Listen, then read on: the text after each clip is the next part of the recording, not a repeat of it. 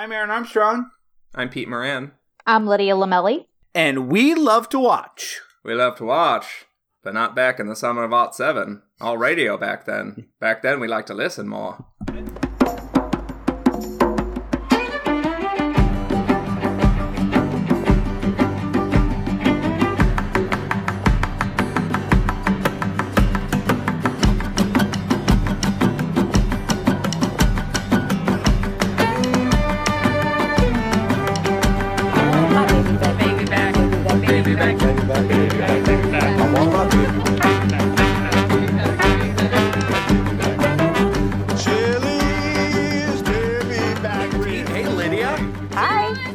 Why do I have a feeling that main accent is going to come out quite a bit during the recording of this podcast? I wrote in my notes, best movie accent of all time, ?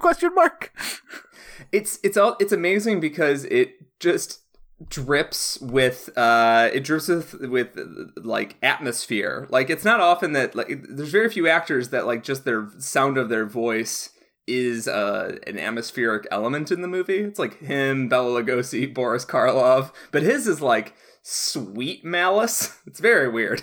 Anyways, hi. We love to watch. We love to watch.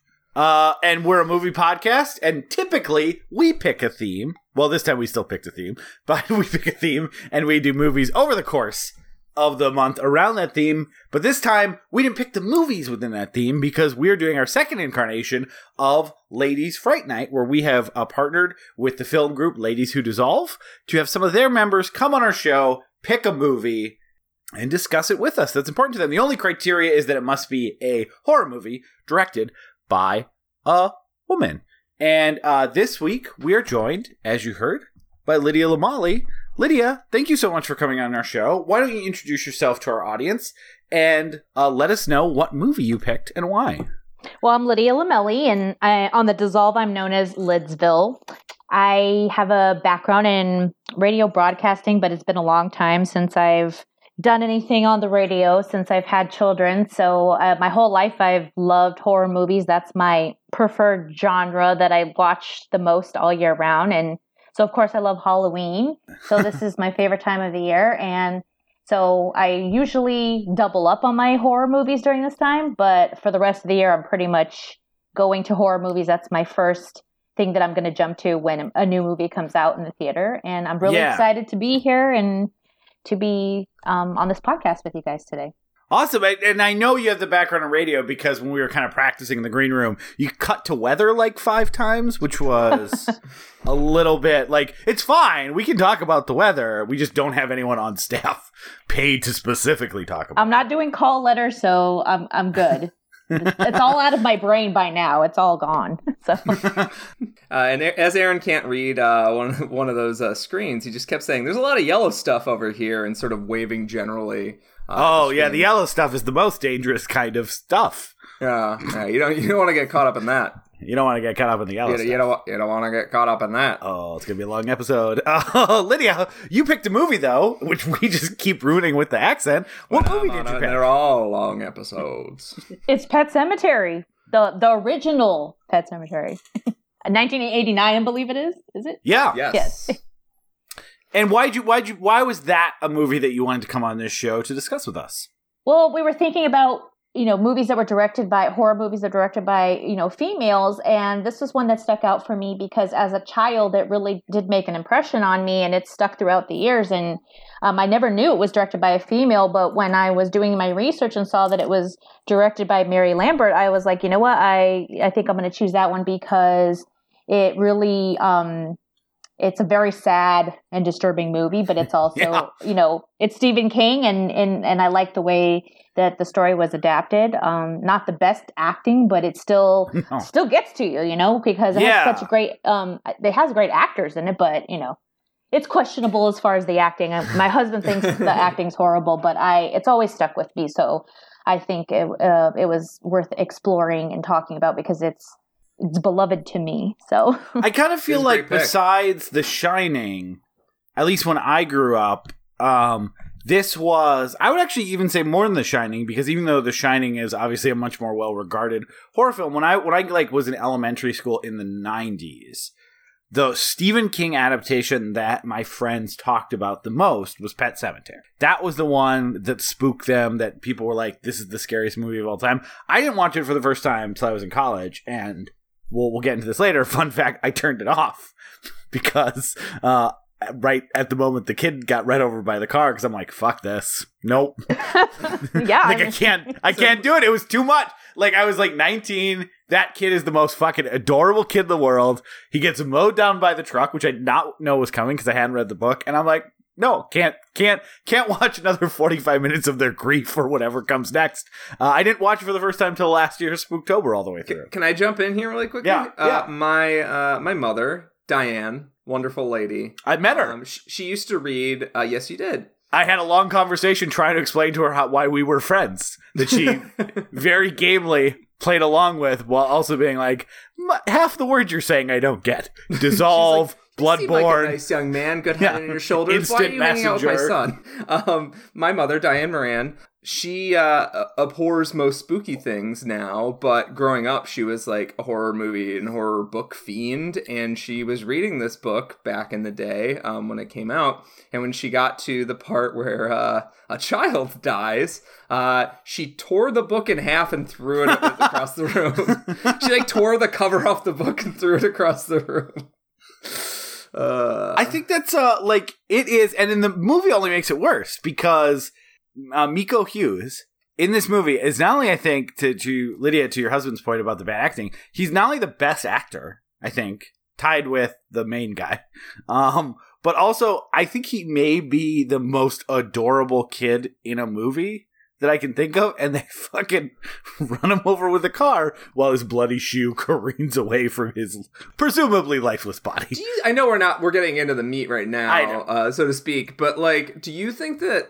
Yeah, the meat, great terminology for that one. Do you think that choosing as cute a kid as they did, like almost like too cute, like fake, like TV commercial cute baby? Do you think that makes the end scarier or less scary that he's so like cuddleable? I think it's scarier. I think that part when he goes no fair and he switches from like evil to like just kid who didn't get his way, but is kind of like, yeah, I was kind of being a jerk. Like, I think that moment is fucking chilling. But anyways, you're right. We're getting too far into it. It's because, this movie affected me greatly. And we're going to talk more about it in a moment. But first, we got some spooky recaps to do. But before we do that, before we share our problems with the world of how many new horror movies we've watched so far this month, which is 8 days into it, and the last time we recorded is October 4th, so we're only gonna have 4 days of recap. I bet as people with lives and families and jobs, we watch maybe, I don't know, 2 movies would seem reasonable, Peter? Maybe like 1 or 2? Yeah. It's not gonna be 1 or 2. But before we do that, Lydia, what either horror movies have you watched recently in October, a little bit before October you want to talk about, or what are some of your big Spooktober viewing plans that have yet to happen? Well, believe it or not, I hadn't watched Sleepaway Camp until this year. So I'm horribly embarrassed of myself, I have to say. Your Skype avatar is the Sleepaway Camp poster. It is now, because it has made an impression on me. But I think if I would have watched that as a child, I might be all traumatized, and so I'm glad that I waited till I was of a mature age, because it's a little bit, the ending is a little bit traumatizing, but I'm embarrassed because it's a big horror important movie for the horror fans, and I don't know why I never got to it. I think because it just wasn't on cable. It wasn't accessible to me as a child, and now that I've watched it, I'm a big fan of it, and I think it's great. It's kind of got like this, it has a really campy vibe, and it has like the vibe that you get from kids who are camping, who live like in the New York area, and there's a whole different vibe than like if you were camping in the Midwest or the West Coast. So I enjoyed it, and I'm glad that I saw it, and I've watched it several times since then, and now I'm obsessed with it, I guess. The craziest thing about that movie is realizing that Wet Hot American Summer is a parody of that movie, like from a scene by scene basis. And then also the other thing that's crazy is that not crazy, but if you haven't seen parts 2 and 3, also very good, very different, but very, very good. Yeah, I'm excited to see those, which I haven't seen yet. But okay, those are my goals for October.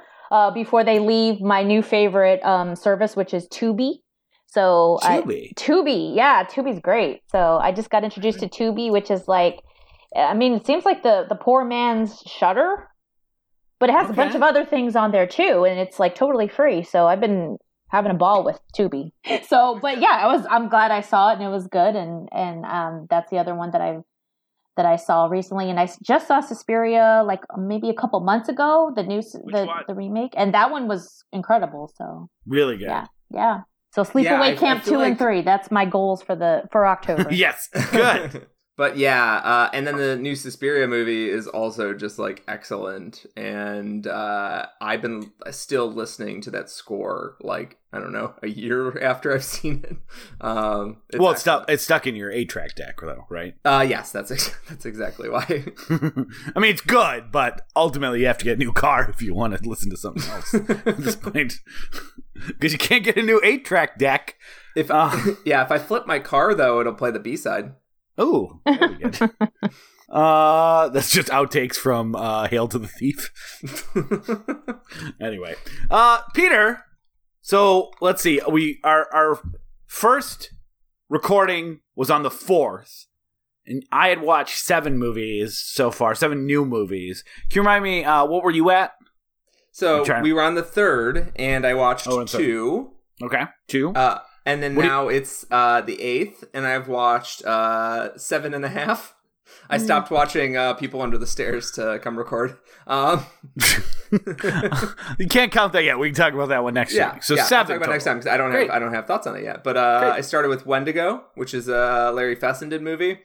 And if you want to see sort of like the roots of all of these indie horror, mumble gore, all the various bad names we've come up with for this like film movement over the past 10 years to sort of bring back the sort of like human drama to indie horror movies and make it less about like, all right, we got $10,000, let's get as many buckets of blood as we can.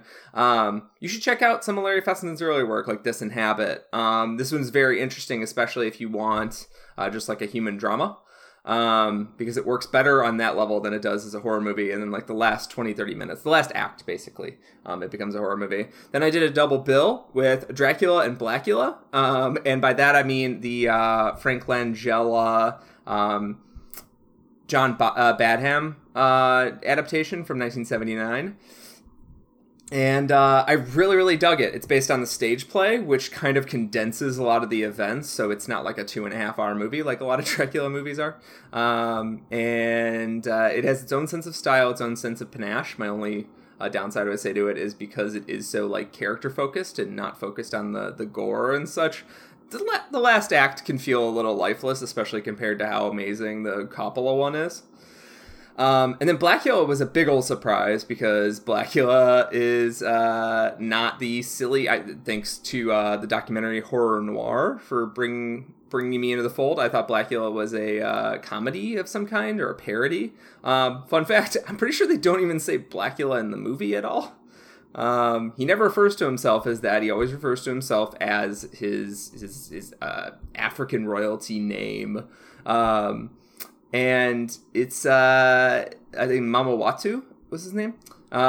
He's a man of dignity and respect, and he's like a handsome motherfucker, and like it's like a whole deal. Definitely check out Blackula if you haven't seen it. What's also interesting is it's like pretty much just like, it is an adaptation of Dracula. It's not like, it doesn't deviate that crazily when it adapts it to like a 70s low budget environment. And then Death Becomes Her was the next one. Death Becomes Her, if I could summarize it, it would be like Whatever Happened to Baby Jane meets Society. Okay. It's a big, goofy comedy, body horror comedy thing, and if you haven't seen it before, definitely watch it. It's a great way to like spice up your Spooktober. Meryl Streep and Goldie Hawn are facing off. Isabella Rossellini is the villain. It's by the director of Flight, right? Yeah, Robert Zemeckis' most famous and loved movie, Flight. Has he done others? No. Oh, okay. Flight 2, Cruise Control. He did that. He did Welcome to Maribin or whatever. Welcome to Marwin. Welcome to Marwin. He did the Marwin movie. Oh, great puppetry. Yeah. He did Mars Needs Moms, Welcome to Marwin, Polar Express, and Death Becomes Her. No other movies. Good track record. Robert Zemeckis should have directed more good movies. Directed some movie I've never heard of called Back to the Future? That doesn't make sense. You gotta pronounce the lines after the title. But yeah, Death Becomes Her. Won't say much more about it without getting spoilery, but it's hilarious. And similar to One Cut of the Dead last week, if you're feeling like drowned out and like super serious stuff, throw this one into the mix because it'll rejuvenate you. And the last one I watched was Luz, which will probably be the weirdest movie I watched this month, Luz. It's sort of an experimental horror possession thriller. 70 minutes. It largely takes place in, let's say 60 to 70% takes place in one room. And it's very much about characters and atmosphere. It is not about gore or let's get like Lords of Salem style. Let's get the craziest satanic visuals we can get in there. It's an experimental movie that I think doesn't overstay its welcome. So I'm really, really happy with it. Aaron, what did you watch this spooky week? So I was at 7. I'm at 13 total now. Actually, let me just check one thing. 13. That's the number of ghosts in the movie. 13 Ghosts. Yep. So number of ghosts in the movie 13 Ghosts. But I've according to this, I've watched 0 movies by the director of Flight. So you are beating me on that. Is that a Letterboxd category? Is that for Patreon people only? Movies that weren't directed by the director of Flight. It's all but 10 movies or whatever. Yeah. If you pledge at the $15 tier, you can do movies that weren't directed by the director of The Mule. I've watched 6 new movies. A couple new ones. Brightburn, which is the what if Superman was raised by Ma and Pa Kent, but he's evil Superman, which I actually really liked. It could have been better. It's a weird movie that doesn't have a first act. Like normally the structure for a movie like that would be first act. What a nice loving boy raised by fake Ma and Pa Kent. Number 2, he starts turning evil. And then number 3, whatever the showdown is. This movie, I swear to God, you hear that apparently he's lived 13, 15 years as a nice boy, but it just starts with him all of a sudden after all that becoming evil with barely an inciting incident. He got horny. So, yeah, I mean, that does come up. He is 15 or 14. But yeah, so it's actually, I really liked it. It's 90 minutes. It's a lot of fun. And then Ma was the other one, which Lydia mentioned, which I watched for the first time, which I did really like. But yeah, you're right, Lydia. It is like, it's so sad. It kind of bummed me out a little. Yeah, I have no idea where, like, I don't know. Like, I saw it as this horror movie. When I watched it, I was like, man, like, I kind of feel bad for her a little bit. And her kid, like, I feel bad for everyone. Well, yeah, her kid especially, but... Yeah. But it's kind of hard to, like, say, hey, this is a great horror movie, you should watch it. I don't even know how to categorize that movie at all. Yeah, the previews made it seem like it was going to be like, oh, cool, like a lunatic, like some The Fan or King of Comedy or something, except like for a veterinarian who wants to hang out with high school kids and becomes obsessed and stalks them. And there's a much darker undercurrent to it that's based on like 20 years or 30 years of sadness. So it's good. The cast is really good. But yeah, not quite like the exploitation movie I was expecting. I think it also like made it seem like it was going to be really funny, and there were some funny moments, but it kind of got overtaken by, you know, when you find out her backstory and like, it's like, wow, this is disturbing. Like, this is sad. Worth watching, but maybe not what you're expecting from the previews. I saw Fulci's Don't Torture a Duckling, I'm a little hit and miss on Fulci to begin with. I really like City of the Living Dead. So a lot of other ones that are people's favorites, like The Beyond, I'm not as positive on, but we're going to give that another whirl here pretty soon. Wink, wink. But I love Don't Torture a Duckling. Someone described it on Letterboxd as Fulci's Twin Peaks, and I think that's right. It is very much about like finding out the underbelly, the seedy underbelly of this like small Italian Catholic town because of a few murders, child murders that happen. And yeah, I was not expecting where the movie went, and it's super compelling for the entirety of it, which sometimes with those Fulci or Argento movies, I feel like there's a lot of fat. And this one was 2 hours long, and I felt like it had no fat. It's even kind of divided into two parts to kind of set up like where you think the movie's going, and then it kind of like stops that halfway through and goes somewhere else. So I thought it was really good. And I did figure out, Peter, what the duckling they're talking about is. It's a Donald Duck stuffed animal. Oh, now I remember. I always get it confused because in another Fulci movie, New York Ripper, which I wouldn't really recommend to anyone, it's just one of those movies that's What about really New York fucking Rippers? gross. Feels like it's made for them. What? He said, what about New York Rippers? Yeah. Feels like it's made for them. Yeah. I would see a movie called Aaron Armstrong. Would you recommend all Ma's see Ma? Yeah, but not moms or mommies. Also, I had this thing like, as I'm watching Ma, is there a movie with mom, like some variation of mom in the title that's like where the mom is like, where it's a happy movie?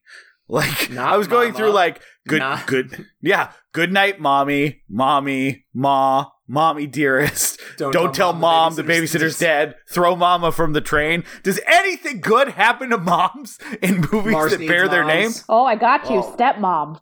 Isn't there a movie called Stepmom with Julia Roberts? There is. There you go. Yes. I don't know. Is that a happy movie? I haven't seen it. Yeah, it's about a stepmom integrating it, into the life of the child and getting along with the mother, who is Susan Sarandon, I believe. Okay. Yeah, that probably doesn't end with It's like not a both of horror them killing movie, each so other. there's no murder, I don't think, so it's good. Oh, and I guess Mamma Mia is okay too. So Mamma Mia, Stepmom, you have redeemed the mom genre for happy moms. The Mamra. Bad moms, Bad Mom Christmas. They ruined Christmas, Peter. It's Bad Moms. I think Bad Moms is a very happy movie. It makes me happy. I like the Makes first me Bad happy. Moms too. I saw Child's Play 2 for the first time, which I actually saw Child's Play, the original 1, for the first time last year. I had seen all the movies with Chucky in the title, but I'd never seen Child's Play 1 through 3. And Child's Play 2 absolutely rules. I was pretty positive on 1 last year, but 2 is like, man, it really ups all the stakes and has a much more like satisfying twist halfway through.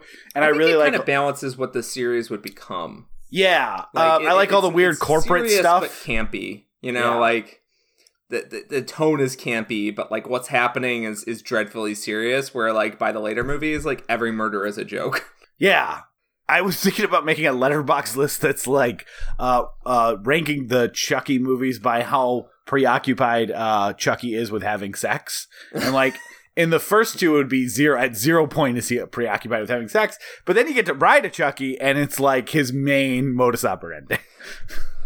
I mean, it matches the developmental cycle, Like at first, he's a babe to this world. He's still getting used to his body. He's going through some stuff. He's trying to find his place in the world. And then by the later movies, he's really embracing that it's his body. And he's stuck with it. Maybe instead of trying to possess this kid, I get married. Yeah. Just a change in dynamic. I saw Threads, Peter. Threads. Yeah. That's it's a sad movie. It's somehow dethroned. We need to talk about Kevin for like the saddest movie I've ever seen. Oh, I think we need to actually Kevin is worse. But in fairness, like the last shot of this movie is like it's been a whole movie just rubbing in the like abject hostile misery of like nuclear war would cause to a population. And then it's like it does the Planet of the Apes 4 thing where it's like, oh, also, what if there's a dead bloody baby? Credits. Yeah, it's so not yeah. good. No. But Threads is amazing. I gave it a very confident 5 stars when I saw it recently, like a month or two ago. I think it, especially in this sort of this era where we're thinking about nuclear catastrophe a lot more than we were, say, before the last president. And yeah, Chernobyl just came out and people were obsessed with that. I think Threads it's a really good time for Threads. I saw your note how on bad this shit is. Yeah, I saw your note on Letterboxd that someone needs to make it for global warming, and I agree. Yeah, I think somebody needs to make a Threads on TV with a high budget just about how bad global warming will be. And then finally, cap it off really quick, I watched The Last Exorcism. I really like that movie. Yeah. I knew it had gotten good reviews, and it was kind of in that area where like there were so many found footage and so many exorcism movies coming out where it was like a couple years later, I feel like people went back and were like, no, like this one's good. And I was still skeptical, and watching the movie, I was skeptical that I was like, oh, sure. I know where this is going. He debunks exorcisms. He used to do exorcisms, but they were fake, and now he's debunking one. And like, oh, I'm sure the twist is going to be this one's going to turn out to be real. What a, like, you know, I wasn't like, it just felt so by the numbers that I put off watching it for a long time. And yeah, I mean, it's a little bit that, but it's not that. It's not that, but it's also not exactly that. And where it goes at the end, which I was expecting it to be like the demon's real and maybe the demon kills the preacher, like it goes somewhere way different than I was expecting. And I was like, of course, in found footage tradition, I got to see 3 minutes of the holy shit, what the fuck's going on? And then it ended. But yeah, super good. Last Exorcism up there in the like best found footage movies, horror movies that I've seen. Yeah, I was a big fan of that back in the day. I remember telling people to watch it, and then I think 1 or 2 people ended up watching a similarly titled Exorcism movie, and they're like, I don't know what you were talking about. This is the worst movie ever. And I was like, no, not the final Exorcism. Anyway, yeah, and I'm actually halfway through a movie myself, Peter. So the one about real life horror that I subject myself every year to one documentary that is about horrific things, and I count that as a horror movie. And I'm in the middle of Prophet's Prey, recommended by Carrie Nelson, who also, for the second time this year, put this month together. Thank you so much, Carrie. I'm not sure. Is it the Warren Jeffs movie? Yeah, it's really bumming me out. Yeah, he's not a good guy. Here's the fun fact about Spooktober is real life is the scariest thing of all. But with that, I think that's enough Spooktober recap. Lydia, Peter, are you guys ready to talk about Pet Sematary from 1989? Oh, yeah.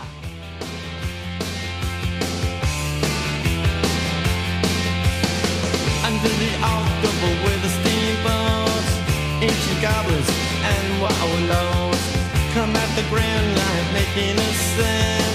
The smell of death is all around. And at night when the cold wind blows, no one cares, nobody knows. I don't wanna be buried in a pet cemetery. I don't want to live my life again. I don't wanna be buried in a pet cemetery. I don't want to live my life again. Hey, Aaron. Do you want to Hey, offer Pete. us some alternate taglines? Sure, for why the not? film? I mean, I'm here True. recording with you and Lydia. I'd say alternate tagline. Don't get used to that kid, buddy. Say, hey kid, life ain't fair. Hey, kid. Oh, sorry.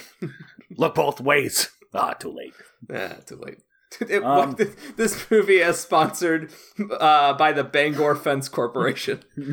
Yeah, get a fence, family. I gotta jump in right now. Move the picnic table. The movie makes the family seem so fucking, I don't know, like, it's just maliciously lazy. Yeah. The book, like, they really get into the whole, like, argument about the fence and when to go get Church fixed so that Church doesn't wander. Like, all of those details that in the movie just, like, go really fast. In the book, they're like, Stephen King really drills down into it. Yeah, they're bad cat owners because they are just like, yeah, I don't know.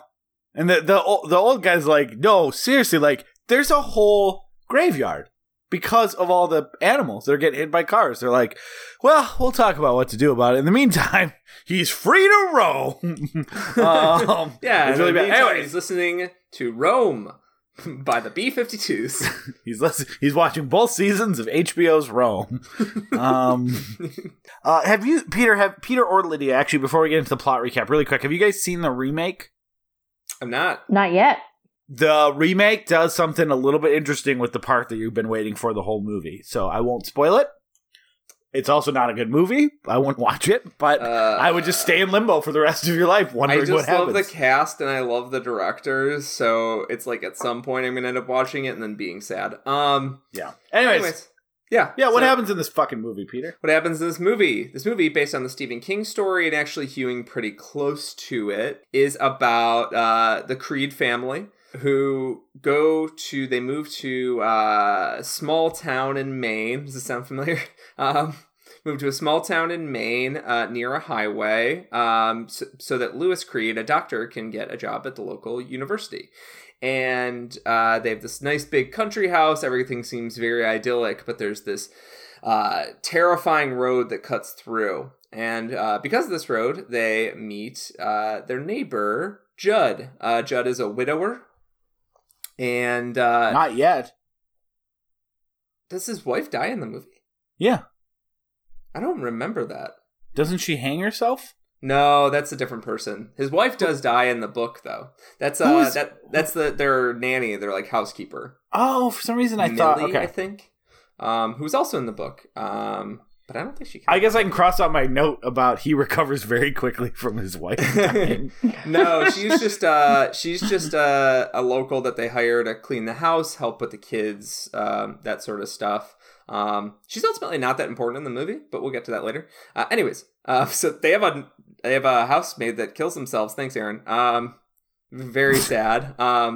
Essentially, the movie from the highway on forward, the movie is surrounded by this sort of magnetic pull towards death. Everyone in the movie has been touched by death in some way, or will be touched by death in some way. And but this particular there's a pet cemetery up the road near the Creed's house and Judd's house that Judd takes it upon himself to introduce the whole family to. Just sort of as a welcome to the neighborhood, or as a externalization of the demonic forces in the area sort of pushing him to queue up the Creeds for family catastrophe. We'll get to that in a moment, but essentially he shows them this pet cemetery. He says his own dog Spot was buried there, and the family has a cat that keeps wandering. The cat gets hit by a car one day, gets hit by a truck one day, and while the family is away. And Judd says, that's not really the pet cemetery. Like, yeah, kids bury their pets there, but there's a different pet cemetery. There's this Micmac burial ground further up the road, much harder to get to, but it might just bring your cat back. They hike up there. Things seem very fucking off. They hike up to this beautiful mountaintop, and they bury the cat, and Church comes back. But Church is mean and sour and treats everyone in the family poorly, and smells awful, and the kids don't like the cat anymore, and yada yada.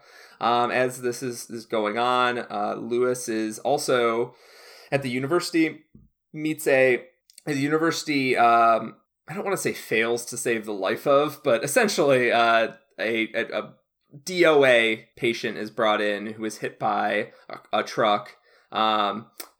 Pascal, and Pascal speaks some sort of prophetic truths to him before dying, and then Pascal sort of becomes this weird, not quite guardian angel, but sort of like offers sage advice at different points in the movie when he's able to. What we sort of find out is that the land, the Micmac burial ground, it's not just that the ground is bad and it brings back, animals poorly. It's that it has a draw to it. It sort of influences people's reactions around it and sort of pushes people to do things to sort of queue up other people to suffer, to be drawn closer to death. So can I pause you there for a sec? Is that context from the book? Because I don't feel like that's in the movie.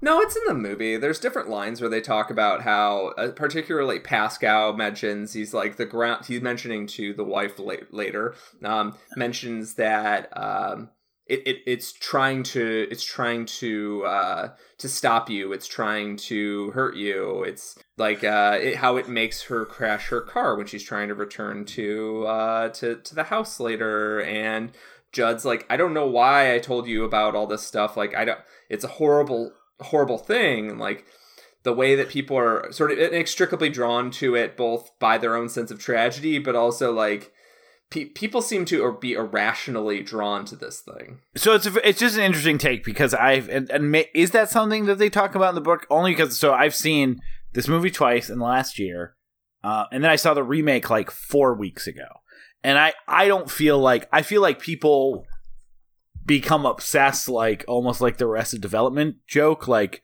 sure, like open marriages don't work for most people, but it might work for us. Like, there's always a reason why this time it'll work. And I thought that was more just like the delusional of human spirit, like being able to control matters outside of theirs. I mean, it's both. I just was curious if you were. I just was curious if you were like taking, because I haven't read the book, if you're taking something that's a little bit more underlined and emphasized in the book, and like then reading what they're saying in those terms, because I really did not see it from there.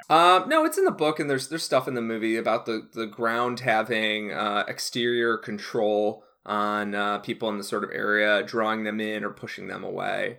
But yeah, or like that the road is sort of like a slaughterhouse line to animals to be buried in that ground. So it's I was gonna say is I would need to have formed this argument a little bit better by like pulling up lines of dialogue, probably better. But like there's specific instances that'll come to mind where, like, particularly the wife's car crashing, where it's the ground is trying to make sure that this horrible thing happens, that people that a child is buried in the ground. Yeah, okay. Yeah, we can talk about more. That just like did not read to me at all as, again, I'm not saying you're wrong. I'm just wondering if it's more like fleshed out in the book. But anyways. But so getting ahead of ourselves, but I think everyone knows what happens in this.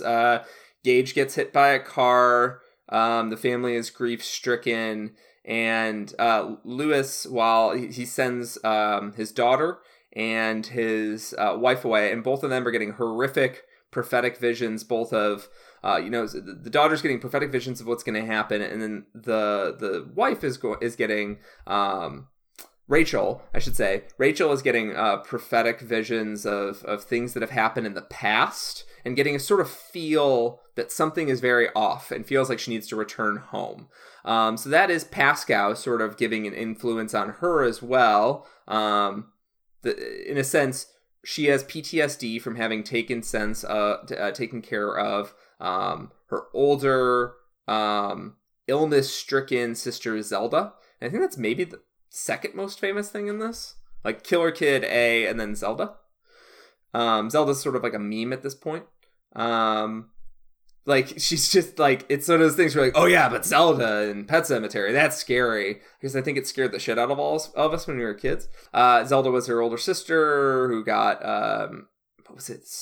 Some sort of spinal meningitis? Yeah, I think it was spinal meningitis. It's very painful. This was before treatment was, where it's at today. And she just had to lay in bed and suffer until she died. And her sister used to say incredibly cruel things to her as she was suffering and sort of doling the pain outward, passing the pain outward.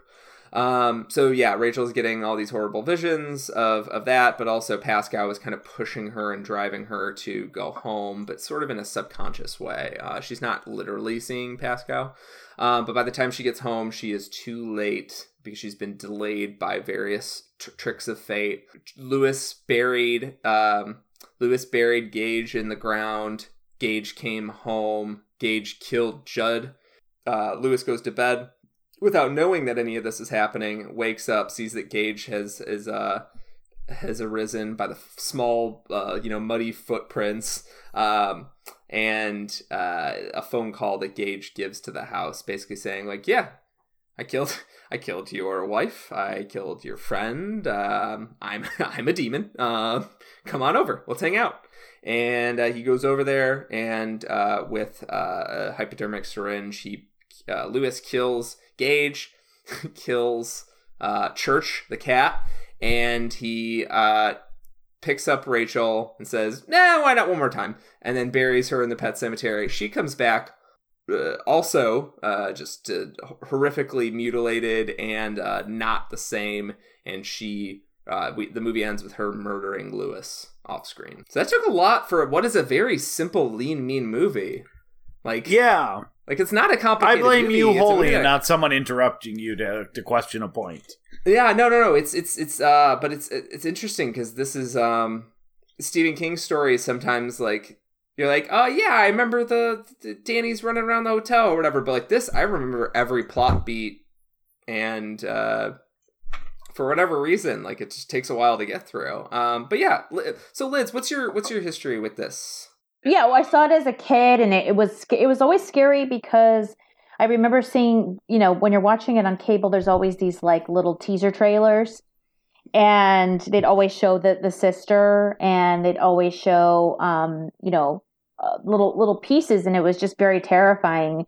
And I wasn't really that scared of it once I saw the movie. They just like to, they picked out the really great parts to kind of throw out at you, but when I saw it as an adult, it was different because I had a child. And so by that time, it was a totally different feel than when I was a child. It's like, okay, yeah, it didn't hit me emotionally like it hits me now when I see the child being, running into the road and getting hit by a semi-truck, Well, I mean, one of the things I really dislike about the movie is that I think it's less of a movie and more of a evil propaganda for the horse and buggy industry.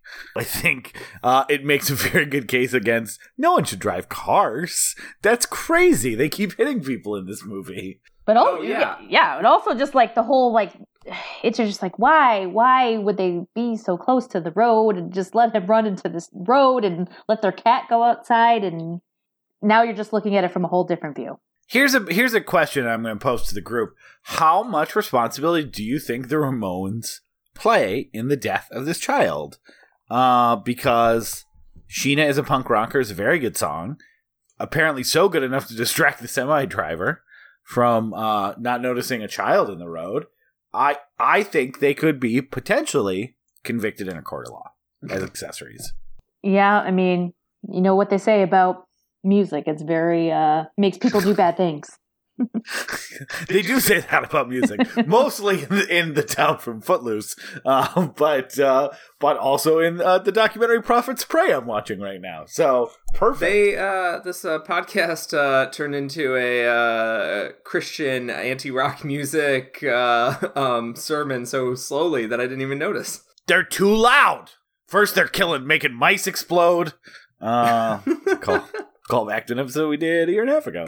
I think we have to kind of probably like talk about that because I feel like the reason that this movie has left such an indelible impression on people is like Lydia, like you said, like it changed when you watched kids. For me, it was enough just having that many younger brothers and sisters. Like my big thing has always been like seeing like defenseless kids put in danger on screen is like, it's actually, I feel like I've watched enough that I've somehow cured myself of that, where it's less affecting to me, but it still is like the only thing that usually makes me go watching a movie like, I'd like this to be over as quickly as possible.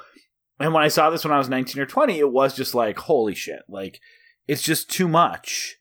Where this movie ends up going with like the kid coming back as a zombie and a lot of the other components, I feel like all that stuff is, I don't want to say overshadowed, but like the part that really sticks is really that midpoint is almost like the climax of the movie. Like, here is an adorable child being like run over, and in this way that like is, I always think the worst way that some level of like tragedy could happen to you as a person or someone you love is where you have a few seconds to stop it but aren't able to right before it happens. And I think that is really the horrific part. I think if they are all sitting at a picnic and they're just eating at the picnic table and no one turns around until the car hits, I feel like that's terrible and that's horrific.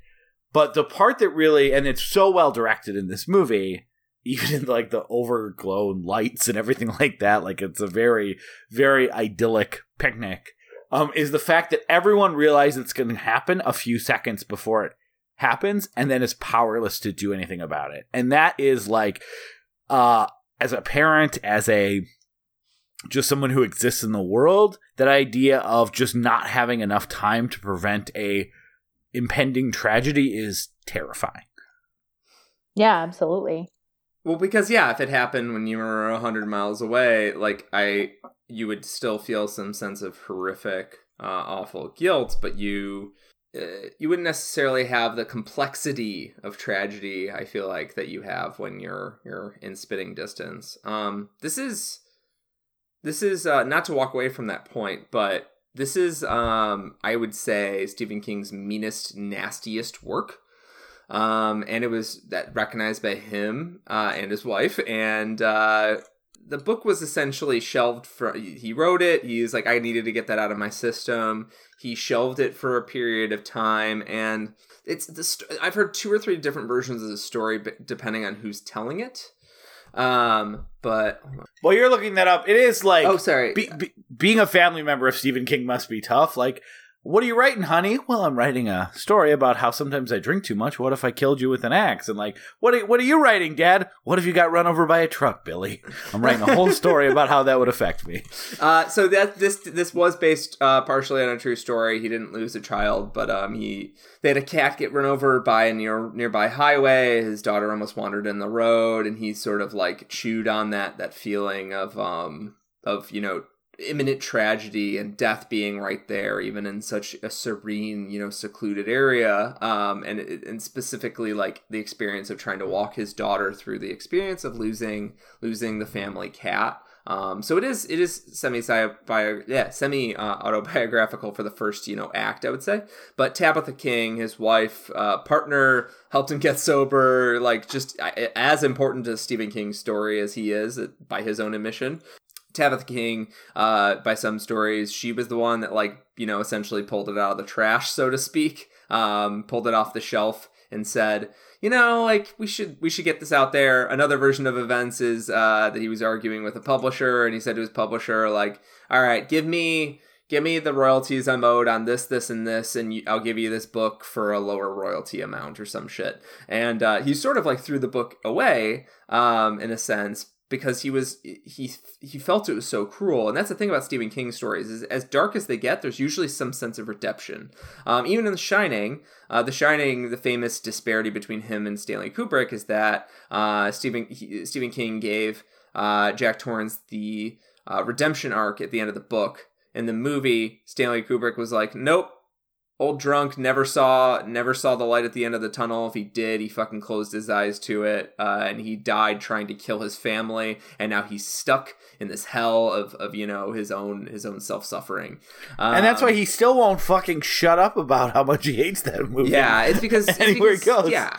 It's partially a personal thing. Is that Stephen King, who famously got off the sauce, needed to believe in a redemption story, and very often wrote redemption stories, and stories about straight good and evil. This story is cynical and bleak and dark. So like, if you don't have a taste for movies like this, like, or if you're not willing to explore the death of a child, similar to, we'll be talking about Hereditary, I think, in a future episode pretty soon. If you don't have the taste for that, that's totally respectable. That's totally fine. But like, if you do, I think that this movie explores some pretty interesting territory. Well, you're right. Like, it is I see that with this movie. Interesting to note that the time this movie was released, this was, from a box office perspective, the most successful Stephen King movie of its time. It's still the 6th highest grosser of all 43 of his movies that have been released in theaters. But at the time, all the ones that have surpassed it, which are the 5 that have surpassed it, which are Misery, 1408, The Green Mile, It, Chapter 2, and It, all came out after it. So, like, this movie was bigger from a Stephen King perspective of The Shining, The Running Man, Carrie, Stand By Me. Like, this was huge. And it just feels like a movie that, like, I'm surprised it was as big as it was. It actually grossed more than Pet Sematary 2019, not adjusting for inflation. Adjusting for inflation, it did like $150 million. I'm curious if the cruelty and the pain of the movie is what kind of drove its like success for the public, or if it was just like one of those things where that part is so iconic and miserable that it became a moment that was enough to recommend it to people. Like, holy shit, you gotta see this movie. Like, you're not gonna believe what happens in it. And like, that's what drove such insane like box office receipts for a movie like. Yeah. I mean, there's gotta be. Though I wouldn't say it's like super gory or anything. Yeah, it's actually got some teeth to it. I would say that the shocking value of it had to have driven it, because it's the only way it feels unique to me of its era, because it's good at matching. It is. I'm not saying this correctly. I think the shock value is probably a big portion of why this was such a big hit, and like that sort of cynicism had been turned into gold, so to speak. But I don't think Stephen King the nice thing is Stephen King didn't turn around and make 100 books about dead babies, you know? Well, there might be a lot in the garbage. Tabitha's like, no, I'm keeping this one in the garbage. You write something different. I love this movie. I think it has one huge problem. And I would say that our main character, sorry to agree with your husband on this one, Lydia, is not a good actor at all, and he's really bad at expressing all the emotions that you need to express in this movie. And it actually, like, again, I don't like the remake, but if you could take Jason Clarke from that remake and put him in this movie, I think you have a 5-star movie. Yeah, he particularly mentioned, because I was like, well, what didn't it affect you like differently now that we have children? And he was like, you know what, it actually was diminished by the fact that he was such a horrible actor, and like the moment where he's like, no, you know, when he gets hit by the truck, it was just like that kind of like took all the power away from the moment. And I was just like, oh, wow, that's pretty bad. Yeah, well, and afterwards he's supposed to, like, I think he's trying to act like he's had the life sucked out of him and he's a desperate man without like anything to live for. And instead he comes across as like kind of a bored dude, like kind of just a wet noodle who's like, yeah, like he doesn't pull off the post-traumatic stress that I think he's going for. Yeah, I disagree here. I love the movie, but I think the movie has it sort of balances at the knife point between camp and something that's super grimdark, which I think has helped it age well, that it's not just like all shadows and bleakness. It has a certain camp value to it, which I enjoy. I think it's an asset to the movie. I think it gives it a sort of Tales from the Crypt quality. Sort of the story about, humans who refuse to learn lessons and in the end they're punished for it again and again, that sort of thing. In that context, and in the context of the movie that has like an angel ghost that follows the wife around and whispers in her ear and is smiling happily that she got on her plane and stuff, that in that context, I feel like he's perfectly functional. I might be giving him the benefit of the doubt because he's hot, but he's not Fred Gwynne, where I think Fred Gwynne perfectly like plays within this sort of like sort of camp to reality mold where like when he needs to get real and he starts crying, it'll break your heart. But when he's just sort of like opining about this dark old horror story, you're like, hell yeah, give us all the lurid, gross details, man. But yeah, Lewis is definitely not an asset to this movie, but he didn't drag it down for me because I think the movie itself has sort of a heightened quality to it. Well, I feel like he's like, I don't know if they're doing this on purpose or that's just his acting style, but it's like, because he's a doctor, he's this sensible, scientific man, and he's kind of flat in his emotions. Like they do show some moments with him and his daughter and his son, but he's not like the kind of guy who's going to get, super emotional or angry, or he's most of his lines are very flat because he's just that kind of man. He's a very simple man, but he's a doctor and he keeps his emotions in check. Yeah, that's a good point. You're right, Lydia. Like, that is the softest touch that he kind of, like, gives. It feels like, yeah, why not? They're just kids.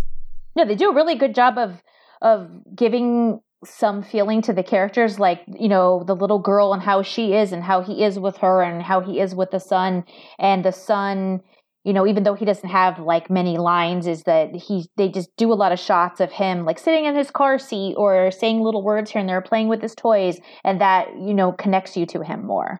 Yeah. It makes it more sad when, what happens to him happens, but, being that he doesn't, he can't really talk, they do a really good job of like really zoning in on his cuteness and his little facial expressions and the feeling of his place in the family. And it's very, very like, I actually feel like, more emotion from the father than I do from the mother, which I found odd, being that it's directed as a woman. I probably, in my opinion, I would never know it's directed by a woman per se. Well, I also think so I have a soft spot for Denise Crosby because she was on Star Trek for a year. And she quit Star Trek The Next Generation after the first season because she said her character wasn't getting interesting things to do, which, in her defense, Denise Crosby's defense, is true. But that was true of like every character on the first season of Star Trek The Next Generation. It's not a very good season. The show gets really good. First season is not really a high point. And so they kill off her character. And she's like, look, I'm going to go do movies instead. And this was the movie. This was the movie that she went and did right after Star Trek. And basically, she's never in a movie again that grosses anywhere near this level. She's barely in movies after this. She ends up going back to kind of TV guest starring. She does make the documentary from 1997 that I really like, Trekkies, or produced it and kind of narrates it. It is weird. Like, this was such a successful movie, and I feel like a combination of like sexism and just like that kind of recognition, like the part of this that works isn't necessarily her character, and so there just wasn't anything after this. Yeah. I mean, she was actually good she actually had a lot more emotion I still have this documentary about it called Unearthed and Untold, The Path to Pet Cemetery. And they interviewed her in the documentary, and she actually was, more interesting to watch in the documentary. Yeah. That's a good point. I started watching the documentary when I didn't have time to finish it, but she seemed to have like a lot of like life and vigor and affection for this role. When I'm like, but in my head I'm like, I don't think the script gave you much, and the original work gives you even less. Though Mary Lambert, I think, does a lot to express the character within those confines. It's just that, the movie is Lewis's movie. It's sad that it's not more of a balancing act, because Lewis has a very like patriarchal view of his family, and he's not like a bad husband, he's not a shithead, he's not abusive, but it's just sort of like, he's like, you're taking a pill tonight, and like, this is what we're doing to fix your bad brain. Like, he has a very, and a lot of it is just, the times have changed. I don't think anybody is saying anything with Lewis's behavior. Well, I also just think like it's a bad role for her. She's really good. So like her best moment in this movie is where she comes back and kills him. And like that kind of like wild look in her eye, and kind of like, I'm laughing at how evil I am for a second. Like, I think she's really good in those like 30 seconds. And she went on almost primarily from a guest starring perspective on TV shows to play villains. She's like really good at that kind of like, again, joyful, someone with a little bit of like a hint of danger or evil in her motives or actions. It's why, like, even on Star Trek The Next Generation, like, I think later on when they bring her back, spoilers for The Next Generation, as a different character, she plays a bad guy, and she's really good at that, and she's very fun in that.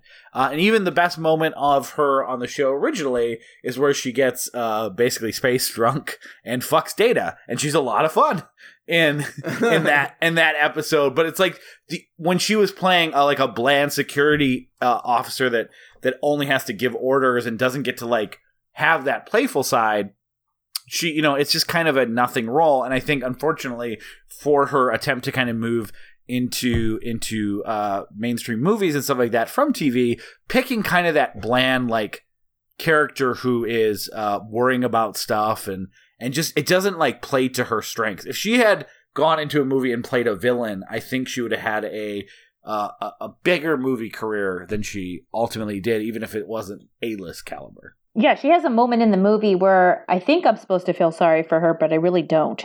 So I never. Which part is that? It's the part where she's telling the story of how she had to care for her sister. Oh, yeah. And she says, oh, you know, like I really wanted her to die. And I, you know, instead of crying, I was laughing. And, you know, it's a moment where I'm sure you're supposed to feel bad for her, but, you know, I didn't emotionally connect with her at all.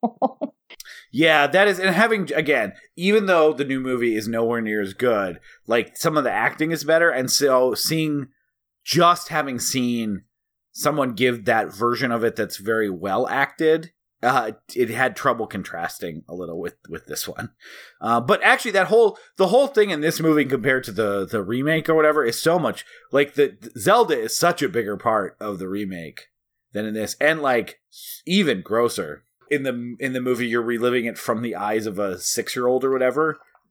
Yes. So you can make the case that like that was her perception of the terrifyingness of it, I think. Yeah. But so my dad had, this is just really quickly. The story ends well. My dad's totally healthy and he's a great dad. But my dad had cancer when he was when I was a kid, and at some point they had to get in there, cut some stuff out. And they had to staple his chest closed, and for years the gore and the disgustingness of the stapled chest, because he was just like, I was like, can I see it? And he's like, yeah, you want to see it? And he lifted up his shirt, showed me all the fucking staples, and then later my mom was like, why did you show that to our son?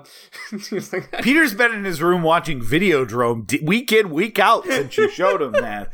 I think you've affected him. I think this plus Catholicism might explain my horror movie love. Also, I mean, the dude was exposed to the elements. He probably was like hopped up on painkillers. But he was just like, yeah, whatever. You want to see it? You want to see a dead body? Or 50% of it if I had your own dad. My dad is not. I'm basically the living dead. Next time I see your dad as he kicks us out of a house at 10 p.m. because it's quiet time, I'm gonna ask him to see his scars. You know how I got these scars. Cancer was very serious. My dad drew a big Joker makeup all across his. But in my head, it was like gross, and there was like pus coming out, and it was this like disgusting, vicious image. And then I spoke to my dad recently. He's like, no, I have pictures of it. It was just like, a 4-inch incision with some staples, and it was perfectly clean. It didn't really bleed that much because I didn't move that much after the surgery. And I was just like, no. It was definitely like from the bottom of your belly all the way up to your chin. It was definitely zigzagging all across your chest. And there was definitely intestines. What about the arm that came out? What about the arm that tried to grab me? You say there was no arm? I distinctly remember an arm, Dad.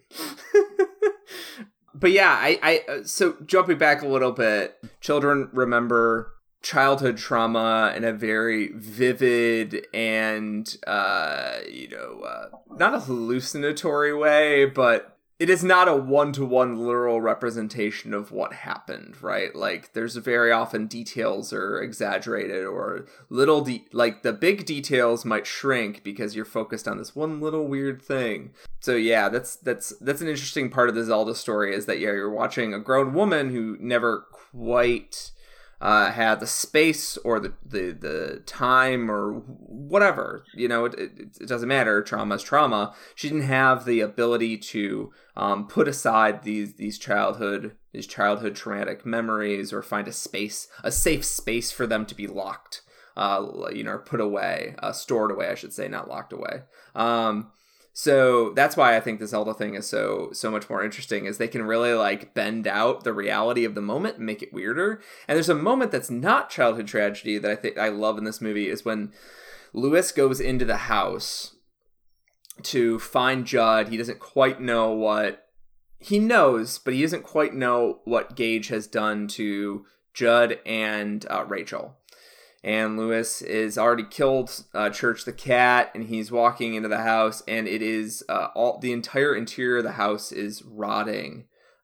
Gage has the demonic force from the pet cemetery, or Gage as his servant has caused this horrific hallucination, where every part of the house is sort of rotting and mildewing, and there's mold growing on the wall, and he's having this straight hallucination. And then, because the movie kind of has like almost like a TV movie vibe, the moment that it snaps back to reality and it's just like a normal ass, working class guy's old farmhouse, it's so much more jarring than like if it had snapped back and if it was a dirty house, because the dirty house would have made the scene creepier. The fact that it is like a pretty organized, just an old man's house, an old widower's house, doesn't do much. He mostly just drinks beer out on the patio, reads sometimes, talks to the neighbor, doesn't seem to do very much. The fact that it is just such like a normcore house makes that scene so much scarier.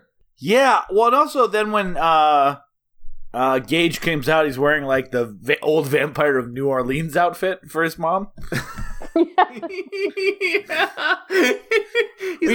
Even's walking like he's got like a little bit of like, I've been around so long that the whole world sways with me.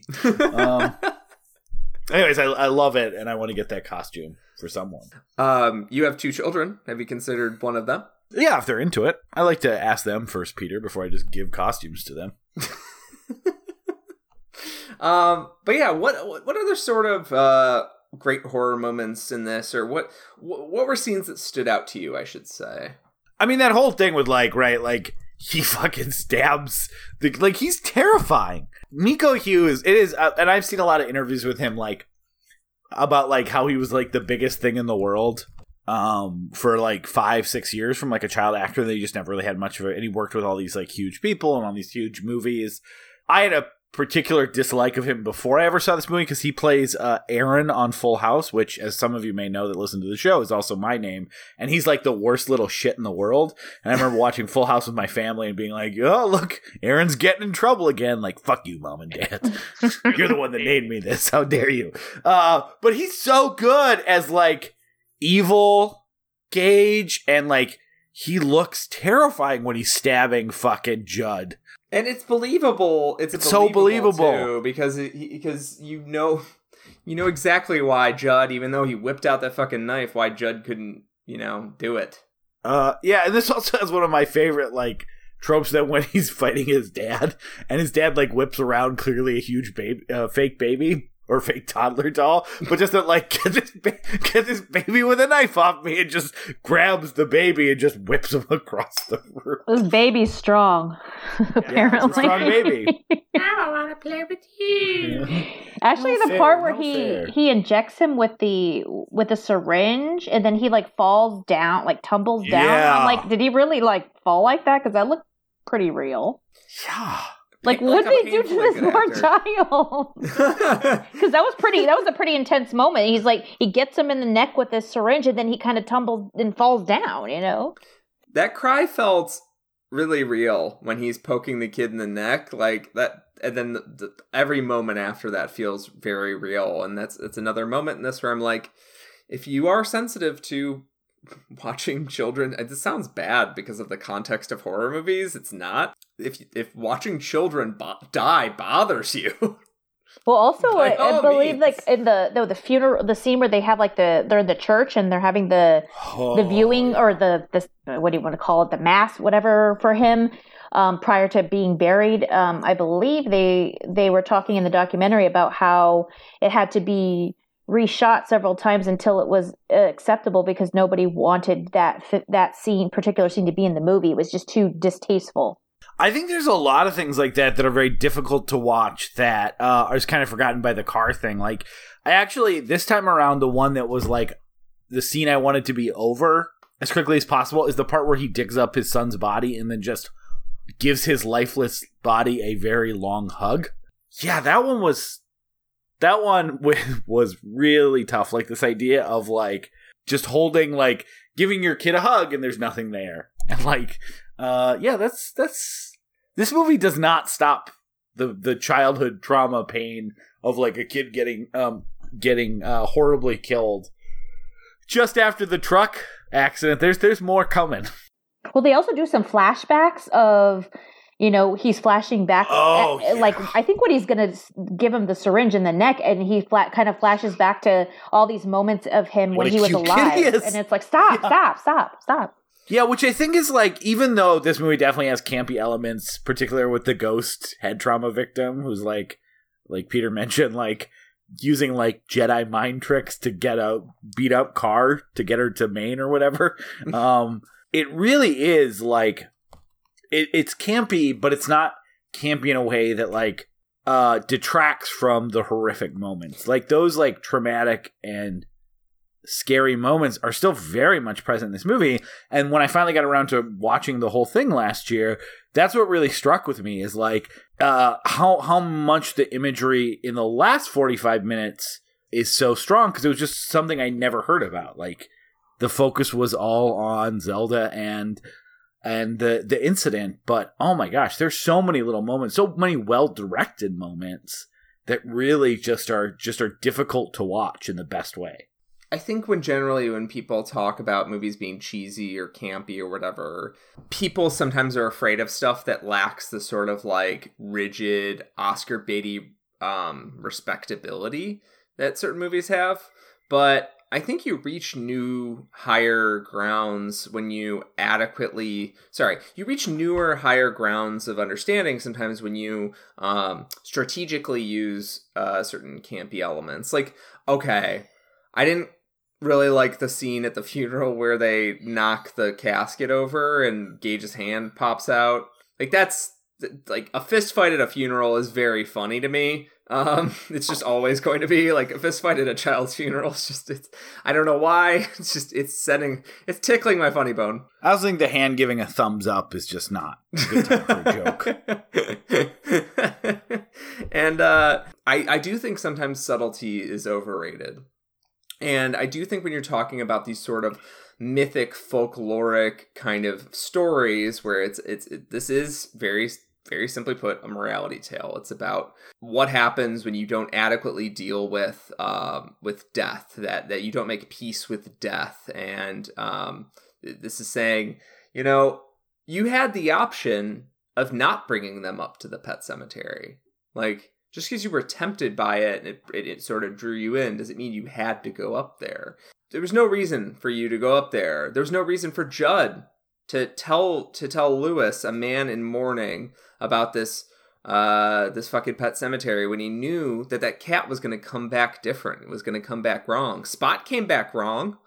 Really wrong. Why would he's Chirp fucking covered in blood. What happened, Spot? Yeah. Well, I think they say, well, Judd says in the movie, like, he actually has a connection with the little girl now, and it even hurt him to see her in pain. So he'd rather have a cat come back and be an a-hole than, and he's going to do who knows what to this family, than to watch this little girl, have a moment of pain. Yeah, Judd takes on this very grandfatherly, paternal sort of view, and the one thing I've noticed about this movie is when you're talking about Judd, I've said it before, but he's sort of, I think, the ballast in this movie. Like, his performance is Gage's performance is also Miko. Yeah, Miko.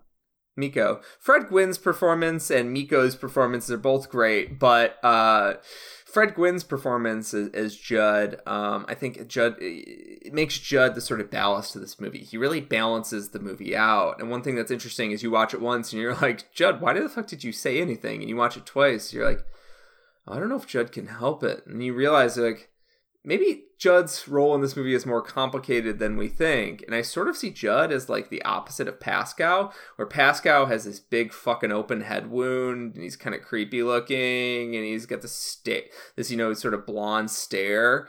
And he's a fucking ghost, obviously. So you expect him to be evil, but he's really just like, hey, I'm only hanging around because some horrible shit's gonna happen and I have a chance to stop it. Whereas Judd is this like sweet old man who just wants...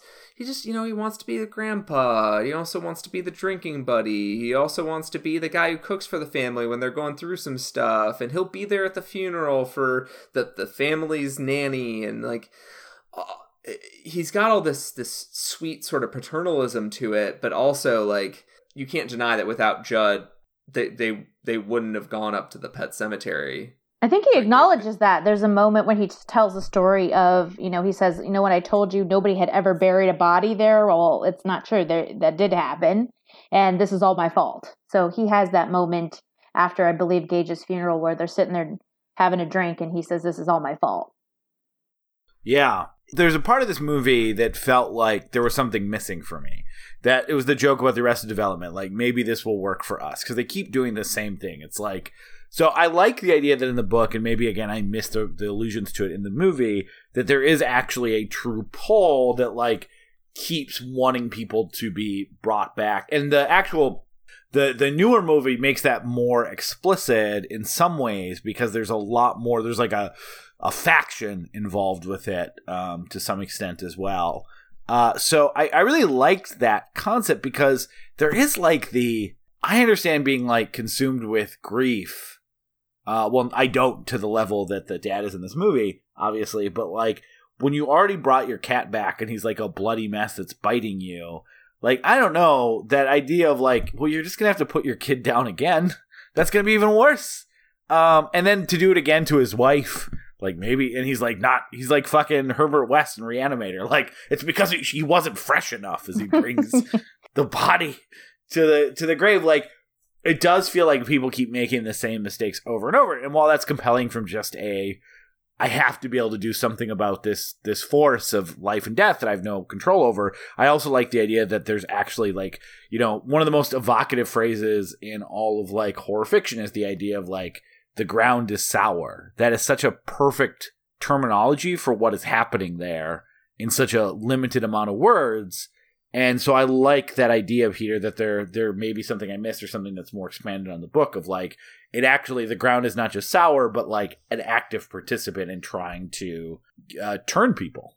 Well, but also I think it's, like, to me, like, as a parent, it kind of drives home that point that it's like, no matter what, even though you've told me all these bad things have happened, even though this happened to me as a child and my dog came back and he was rabid and whatever, it's like almost like I'm still going to do it because as a parent, I got to give it a try. Yeah. I can't, I'll do anything for my child. I won't let my child go through this pain of losing her cat. I don't care what happens. I just don't want to see her upset.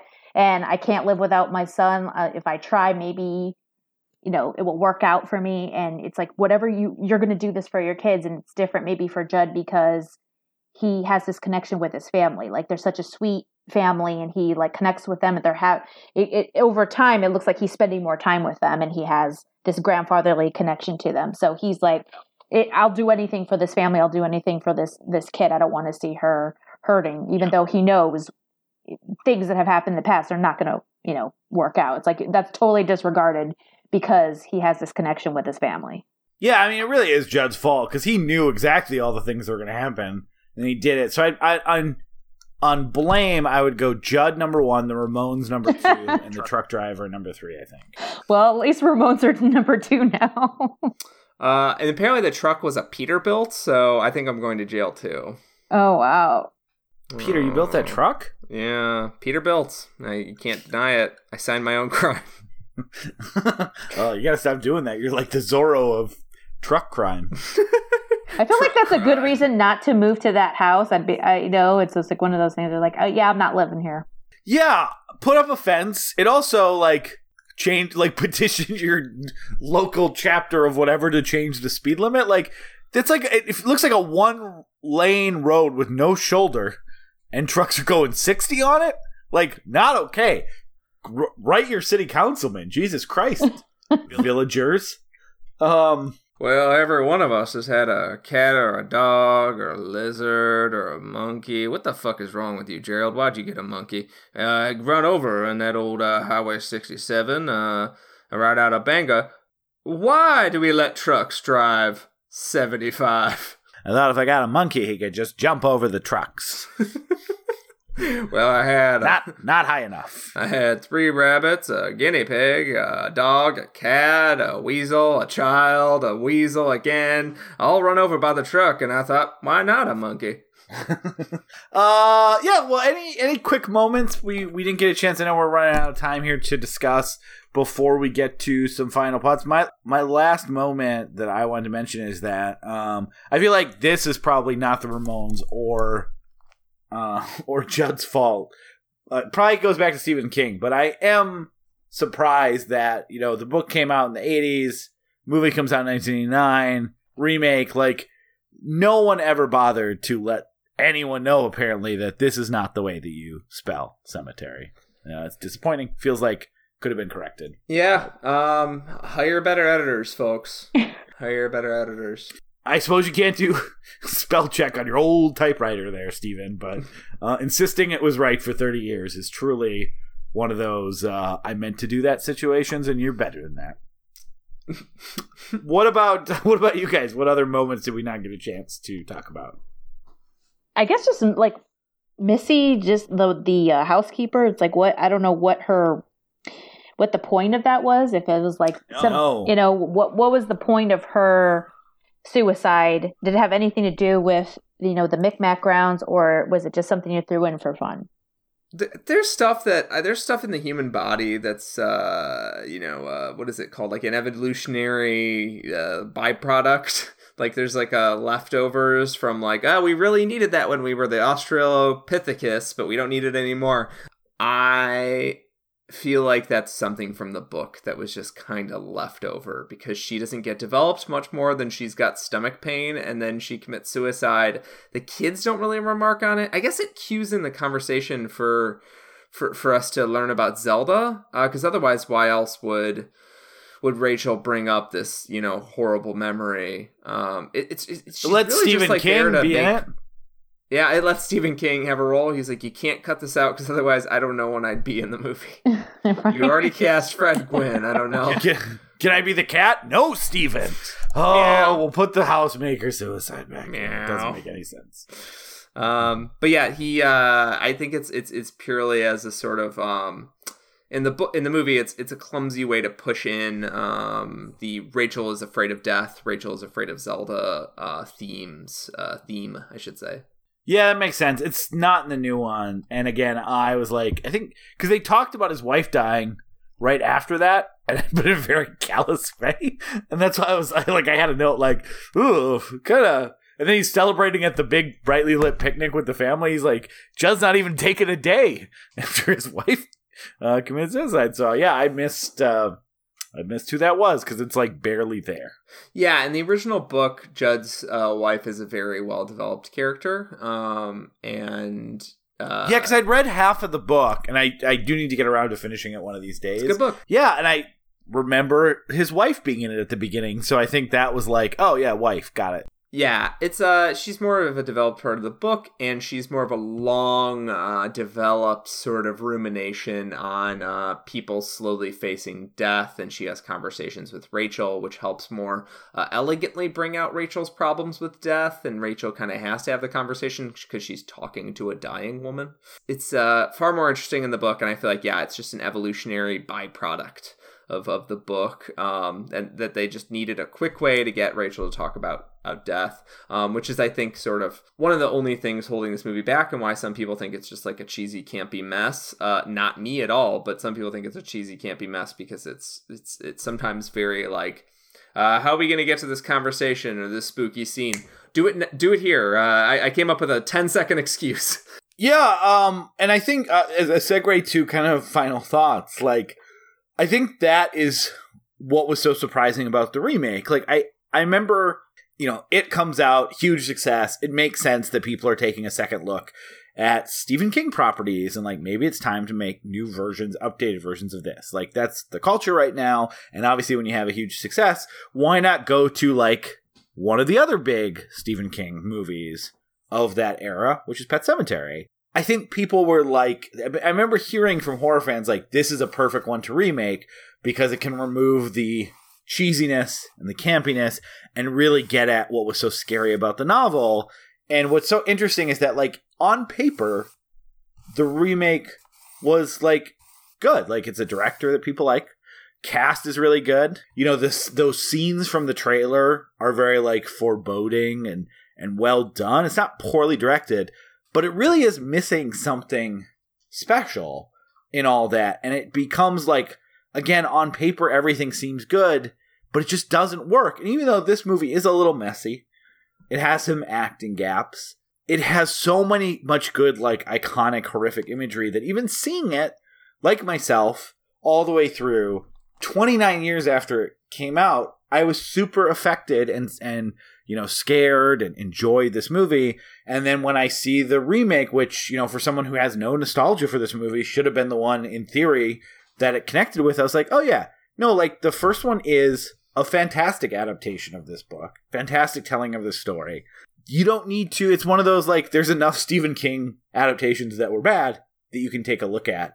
But I really think the specialness of this movie is ultimately why the remake just didn't hit with anyone. No one really liked it because we already have the good version of Pet Sematary. Also, I really like that. I don't know how many movies he actually was on set for, but I know he was on set for this one, and he was kind of hanging around and giving input and collaborating with the director. So it almost feels like you get that feeling. Yeah, Lydia, what are your final thoughts?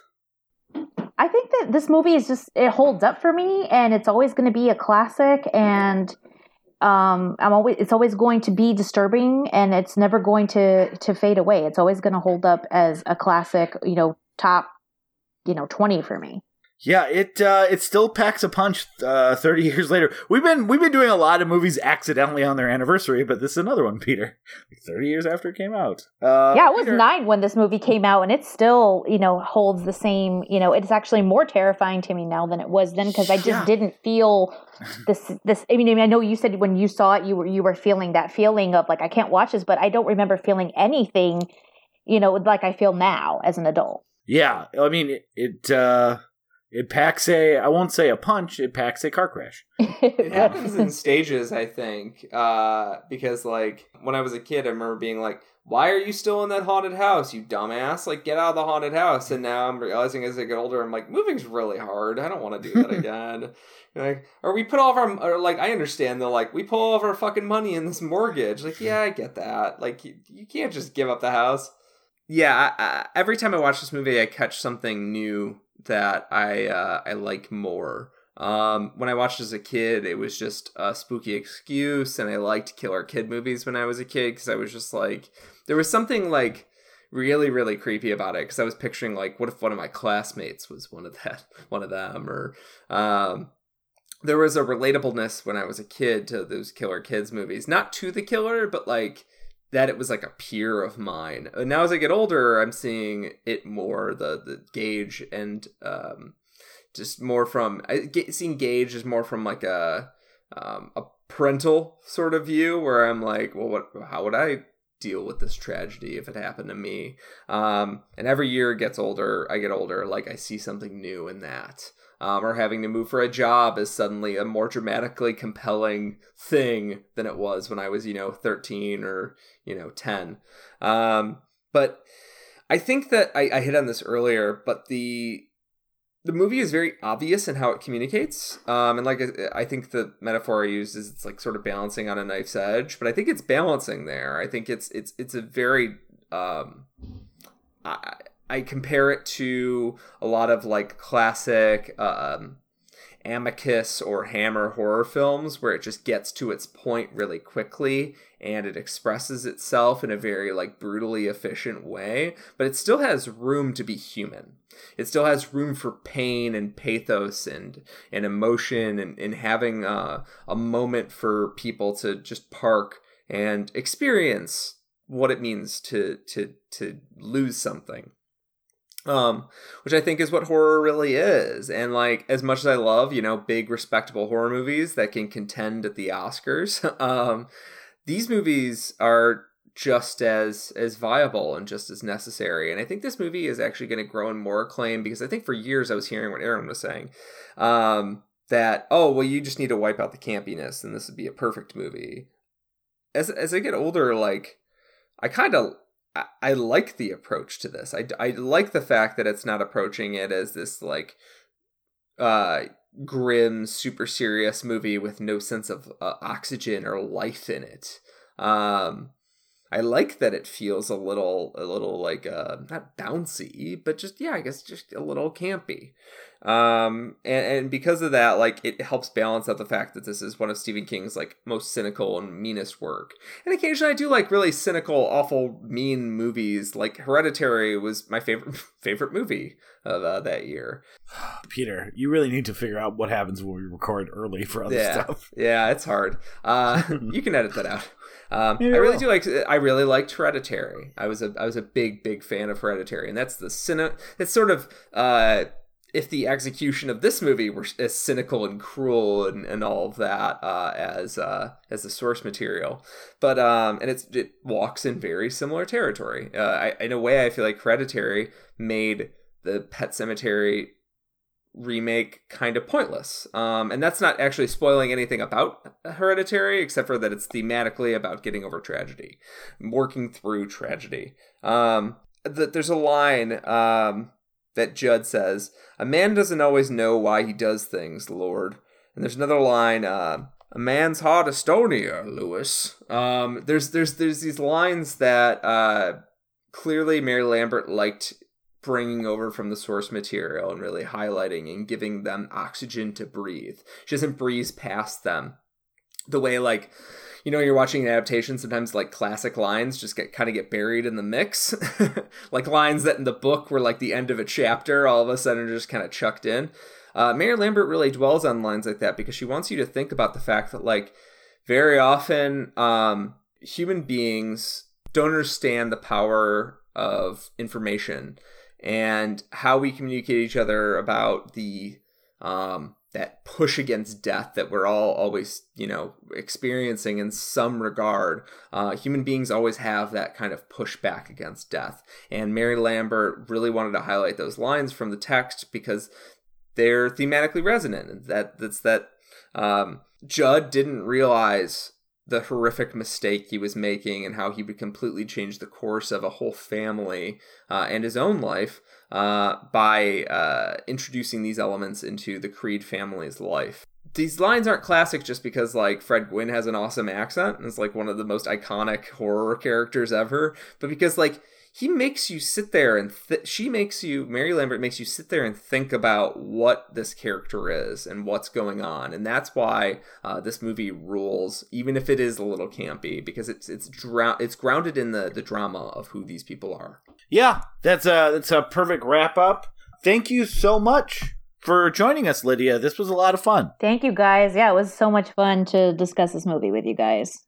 Do you have anything to promote? No, I actually don't. Spooktober, listen to the rest of podcasts because I'm sure all your guests are going to be amazing, and all the movies that you guys go over, it's a great thing to do. And I'm looking forward to listening to all of the podcasts. Thank you. Yeah, we've recorded, this is our third one actually. And we've had a ton of fun. One's out. One is coming out. We love to talk about, Kevin. We love it. We need to talk about Kevin. We should change. We love to talk about Peter. Yeah, we should change the title of the show to "We Need to Watch." No, we don't like to watch. We just need to. We're compelled to watch. Compelled to watch. That's a really great episode. I'm excited. We really got into a lot of stuff on that one. And this one was fantastic. I can't wait till people get a chance to listen. And I hope if you're up for it one of these times in the future too, you come back and join us again. Oh, on our absolutely. Goof 'em Around show. Yay, I'm so excited. Awesome. But yeah, we do have one more left. It's weird because it's October 7th, so by the time you're hearing it, it'll be like essentially the last week, second to last week in October. But we have kind of a big one that Peter and I almost did a couple times, and we're glad we saved it for Ladies Fright Night because our guest is going to be Desiree Guzetta, and we're going to be talking about Near Dark.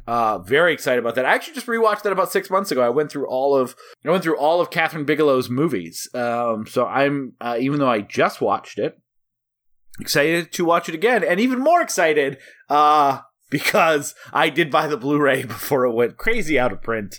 I know I said last week it was streaming on Amazon, and if we go to the Maury Show judges, they would say that was a lie. It is not streaming on Amazon. It is streaming somewhere, Peter, if you want to watch it. Peter, you want to tell us what the fuck the name of that streaming is? I have said it 100 times, and it is Flixster Flixie.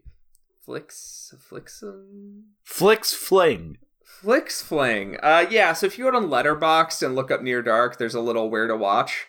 Hit that button. And it'll take you directly to the link for this. I don't know what this streaming service is. It didn't work that well. But I signed up for a free trial and then immediately unsubscribed after the movie was over because my experience watching the movie was not great. It was fuzzy. The app was super clunky and crashed a lot. But I made it through the movie. Yeah, I don't know why. It's so confusing why it's out of print and like not anywhere except this weird VHS copy that's on Flixflame. It's a fucking Bigelow movie.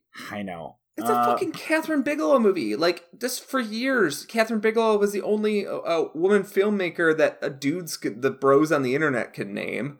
And they can't even, like, give us her horror movie, her vampire movie. Yeah. It is weird. It feels like a Dawn of the Dead situation where there must be something going on behind the scenes. Some fuckery is going on that prevents me from paying fucking $4 on Amazon to rent this or $20 or $25 to buy a nice Blu-ray. Like, what? Yeah. Like, this movie deserves to have, like, the Scream Factory or the Synapse or Vinegar Syndrome. Like, fucking any of those shops to be able to really blow it up. And you can't. So Flixie. So unfortunately, yeah, if you don't own it, you don't have a friend that can lend it to you.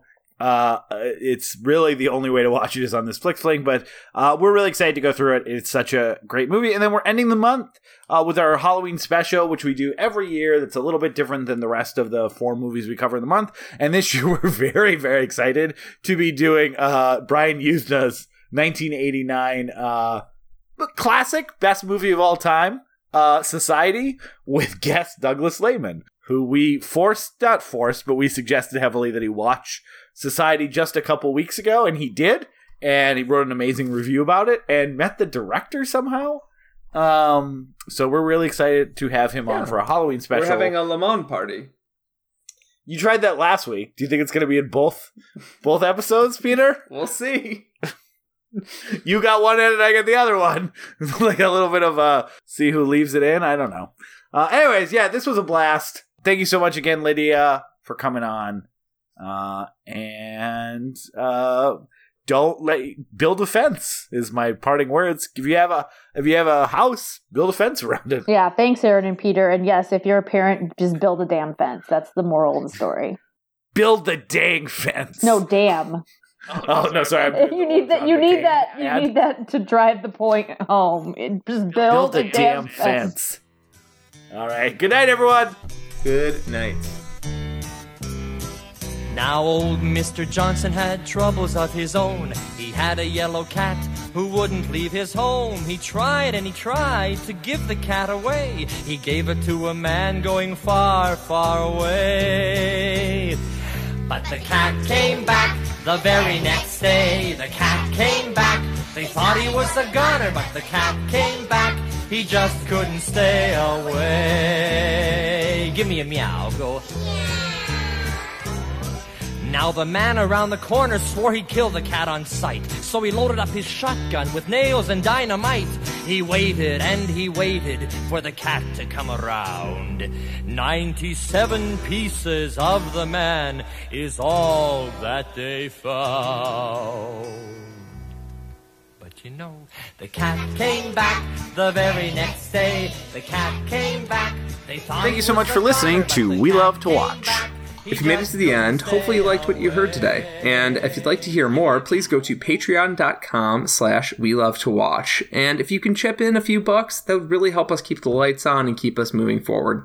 It wasn't an implicit threat by Peter. He just didn't know how to say it. But either way, we'll continue to make more. But it would be helpful as we explain to our loved ones where all our money is going, which is all on server space. If you can't, if you don't have a few bucks to chip in, we totally understand. And you want to support the show, we truly, absolutely would appreciate a review on iTunes. I know every podcast says it, and it's because it really does help, and so every podcast wants that help. So please go leave us a positive review so that when people find this show organically, they hopefully want to tune in and listen. And thanks again for all of your listenership and support and time throughout the years. We really do appreciate you. With kisses and smooches, Peter and Aaron.